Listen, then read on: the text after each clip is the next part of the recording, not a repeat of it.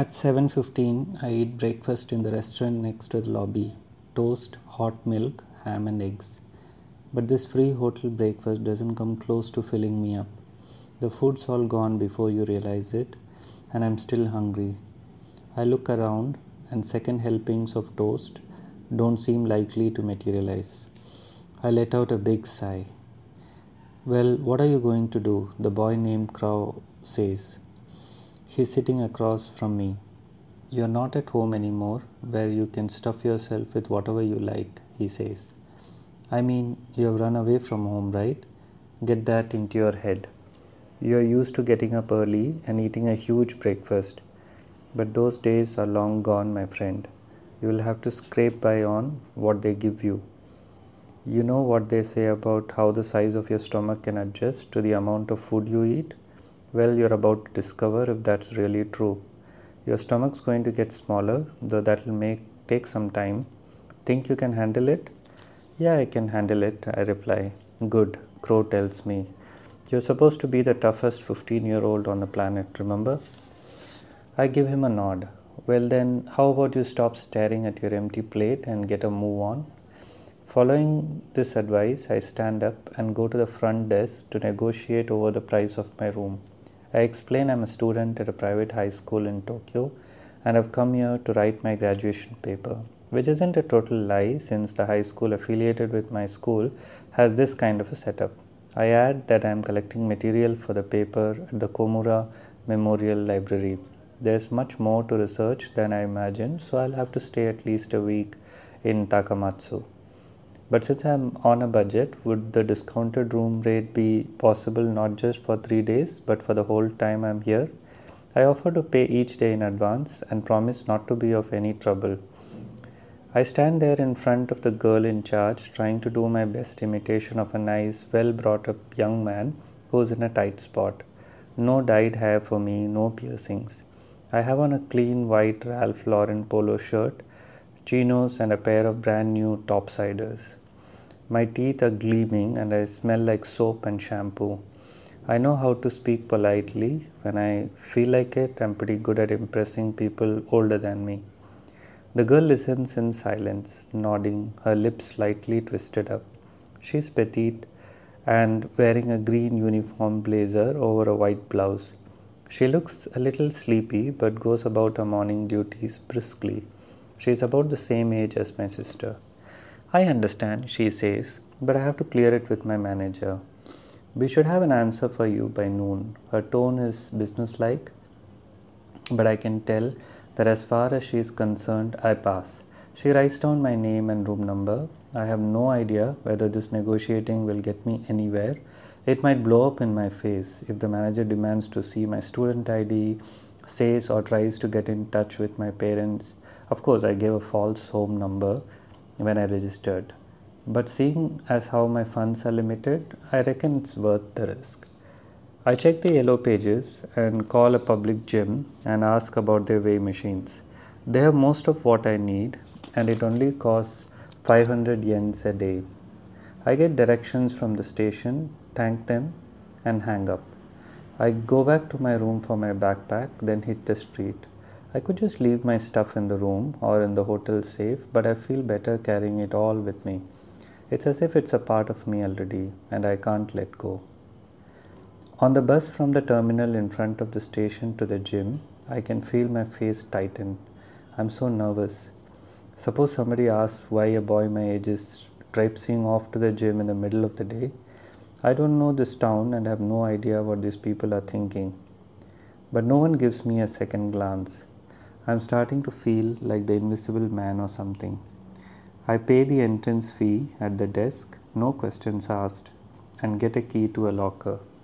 After changing into shorts and a t-shirt in the locker room, I do some stretching exercises. As my muscles relax, so do I. I'm safe inside this container that is me. With a little click, the outlines of this being, me, fit right inside and are locked neatly away, just the way I like it. I am where I belong. I start my circuit training. With Prince blasting away on my Walkman, I put in a good hour of training, making my usual round of the 7 machines. I was sure a gym in such a small town would be full of outdated machines, but these are the latest models with the metallic smell of brand new steel. The first round I do with light weights, then increase the weight for the second circuit. I know exactly how much weight and how many reps work for me. Pretty soon I start to sweat and stop every once in a while to take a swig from the bottle and a bite out of a lemon I bought on the way to the station. Once I finish training, I take a hot shower using the soap and shampoo I have brought along. I do a good job of washing my cock. Not too many years out of its foreskin, under my arms, balls, and bum. I weigh myself and flex my muscles a bit in front of a mirror. Finally, I rinse out my sweaty shorts and t-shirts in the sink, wring them out, and store them in a plastic bag. I take a bus back to the station and have a steaming bowl of udon in the same cafe as the day before. I take my time gazing out the window as I eat. The station's packed with people streaming in and out, all of them dressed in their favorite clothes, bags, or briefcases in hand, each one dashing off to take care of some pressing business. I stare at this ceaseless rushing crowd and imagine a time 100 years from now. In 100 years, everybody here, me included, will have disappeared from the face of the earth and turned into ashes or dust. A weird thought, but everything in front of me begins to seem unreal, as if a gust of wind could blow it all away. I spread my hands in front of me and take a good hard look at them. What am I always so tense about? Why this desperate struggle just to survive? I shake my head, turn from the window, clear my mind of thoughts of 100 years away. I'll just think about now, about books waiting to be read in the library, machines in the gym I haven't worked out on. Thinking about anything else isn't going to get me anywhere. That's the ticket, Crow tells me. Remember, you're supposed to be the toughest 15-year-old on the planet.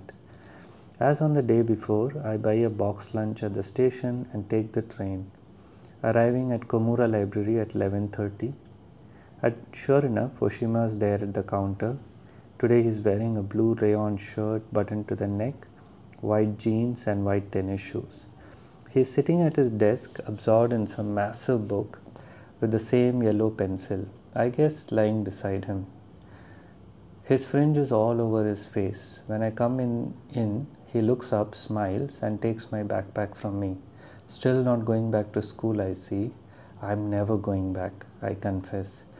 A library is a pretty good alternative then, he says. He turns round to check the time on the clock behind him, then goes back to his reading.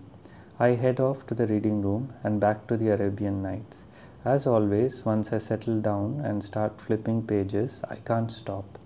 The Burton edition has all the stories I remember reading as a child, but they are longer, with more episodes and plot twists, and so much more absorbing that it's hard to believe they are the same. They're full of obscene, violent, sexual, basically outrageous scenes. Like the genie in the bottle, they have this sort of vital, living sense of play, of freedom that common sense can't keep bottled up. I love it and can't let go. Compared to those faceless hordes of people rushing through the train station, these crazy, preposterous stories of 1,000 years ago are, at least to me, much more real. How that's possible, I don't know. It's pretty weird. At 1 o'clock, I go out to the garden again, sit on the porch, and eat my lunch. I'm about halfway through when Oshima comes over and says that I have a phone call. A phone call? I say, taken aback. For me? So long as your name's Kafka Tamura. I blush, get to my feet, and take the cordless phone from him. It's a girl at the front desk at the hotel, most likely checking to see if I'm really doing research at the library. She sounds relieved to find out I hadn't been lying to her. I talked to the manager, she says, and he says that they have never done this before, but seeing as you are young and there are special circumstances, he'll make an exception and let you stay at the rate the YMCA arranged for you. We are not so busy right now, he said, so we can blend the rules a bit. He also said that library is supposed to be really nice, so he hopes you will be able to take your time and do as much research as you need to. I breathe a sigh of relief and thank her. I feel bad about lying, but there's not much I can do about it. I've got to bend some rules if I want to survive. I hang up and hand the phone back to Oshima. You're the only high school student who comes here, so I thought it must be for you, he says. I told her you are here from morning till night. You are no stuck in a book, which is true. Thanks, I tell him. Kafka Tamura? That's my name. Kind of strange. Well, that's my name, I insist. I assume you have read some of Kafka's stories. I nod. The Castle and the Trial, Metamorphosis, plus that weird story about an execution device. In the penal colony, Oshima says. I love that story. Only Kafka could have written it. That's my favorite of his short stories. Really? I nod. Why is that? It takes me a while to gather my thoughts. I think what Kafka does is give a purely mechanical explanation of that complex machine in the story as sort of a substitute for explaining the situation we are in. What I mean is, I have to give it some more thought. What I mean is that that's his own device for explaining the kind of lives we lead, not by talking about our situation, but by talking about the details of the machine. That makes sense, Oshima says, and lays a hand on my shoulder. This gesture natural and friendly. I imagine Franz Kafka would agree with you. He takes the cordless phone and disappears back into the building. I stay on the veranda for a while, finishing my lunch, drinking my mineral water, watching the birds in the garden. For all I know, they are the same birds from yesterday. The sky is covered with clouds, not a speck of blue in sight. Oshima most likely fought my explanation of the Kafka story convincing, to some extent at least, but what I really wanted to say didn't get across. I wasn't just giving some general theory of Kafka's fiction. I was talking about something very real. Kafka's complex, mysterious execution device wasn't some metaphor or allegory. It's actually here, all around me. But I don't think anybody would get that. Not Oshima, not anybody. I go back to the reading room where I sink down in the sofa and into the world of the Arabian Nights. Slowly, like a film fade out, the real world evaporates. I am alone inside the world of the story, my favorite feeling in the world. When at 5 I am about to leave, Oshima is still behind the counter, reading the same book, his shirt still without a single wrinkle. As always, a couple of strands of hair have fallen over his face. The hands of the electric clock on the wall behind him tick soundlessly on. Everything around him is silent and clean. I doubt the guy ever sweats or hiccups. He looks up and hands me my backpack. He frowns a bit, like it's too heavy for him. Do you take the train here from town? I nod. If you're going to come every day, you should have this. He hands me a sheet of paper, the train timetable, it turns out, between Takamatsu station and the station where I get off for the library. They usually run on time. Thanks, I say, slipping the sheet into my backpack. Kafka. I don't have any idea where you have come from or what your plans are, but you can't stay in a hotel forever, right? He says, choosing his words carefully. With the fingers of his left hand, he checks the tips of his pencils. Not that it's necessary, since they're all as sharp as can be. I don't say anything. I'm not trying to interfere, believe me. I just thought I might as well ask. A boy of your age, in a place where you've never been before, I can't imagine it's easy going. I nod again. Are you heading somewhere else after here, or are you going to be here for a while? I haven't decided yet, but I think I'll be here for a while. No other place to go, I admit. Maybe I should tell Oshima everything. I'm pretty sure he won't put me down, give me a lecture, or try to force some common sense on me. But right now, I'm trying to keep what I say to a minimum. Besides, I'm not exactly used to telling people how I feel. For the time being, then, you think you can manage? Oshima asks. I give a short nod. Good luck then, he says. Apart from a few minor details, I spend the next 7 days in the same way. Apart from Monday, of course, when the library is closed and I spend the day at a big public library. The alarm clock gets me up at 6:30 every morning. and I gulped down the hotel's pseudo breakfast. If the chestnut haired girl's behind the front desk, I give her a little wave. She always nods and repays me with a smile. I think she likes me, and I kind of like her too. Could she be my sister? The thought does cross my mind. Every morning, I do some easy stretching exercises in my room, and when the time rolls around, I go to the gym and run through the usual circuit training. Always the same amount of weight, the same number of reps. No more, no less. I take a shower and wash every inch of me. I weigh myself to make sure my weight's staying steady.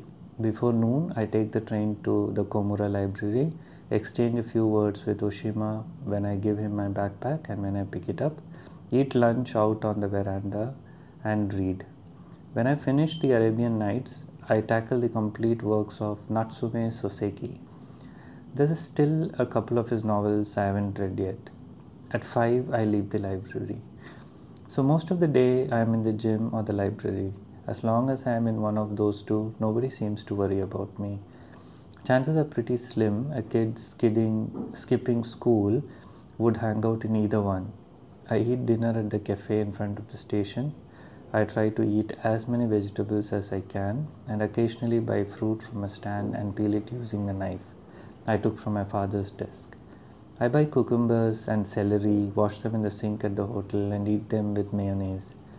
Sometimes I pick up a carton of milk from the local shop and have a bowl of cereal.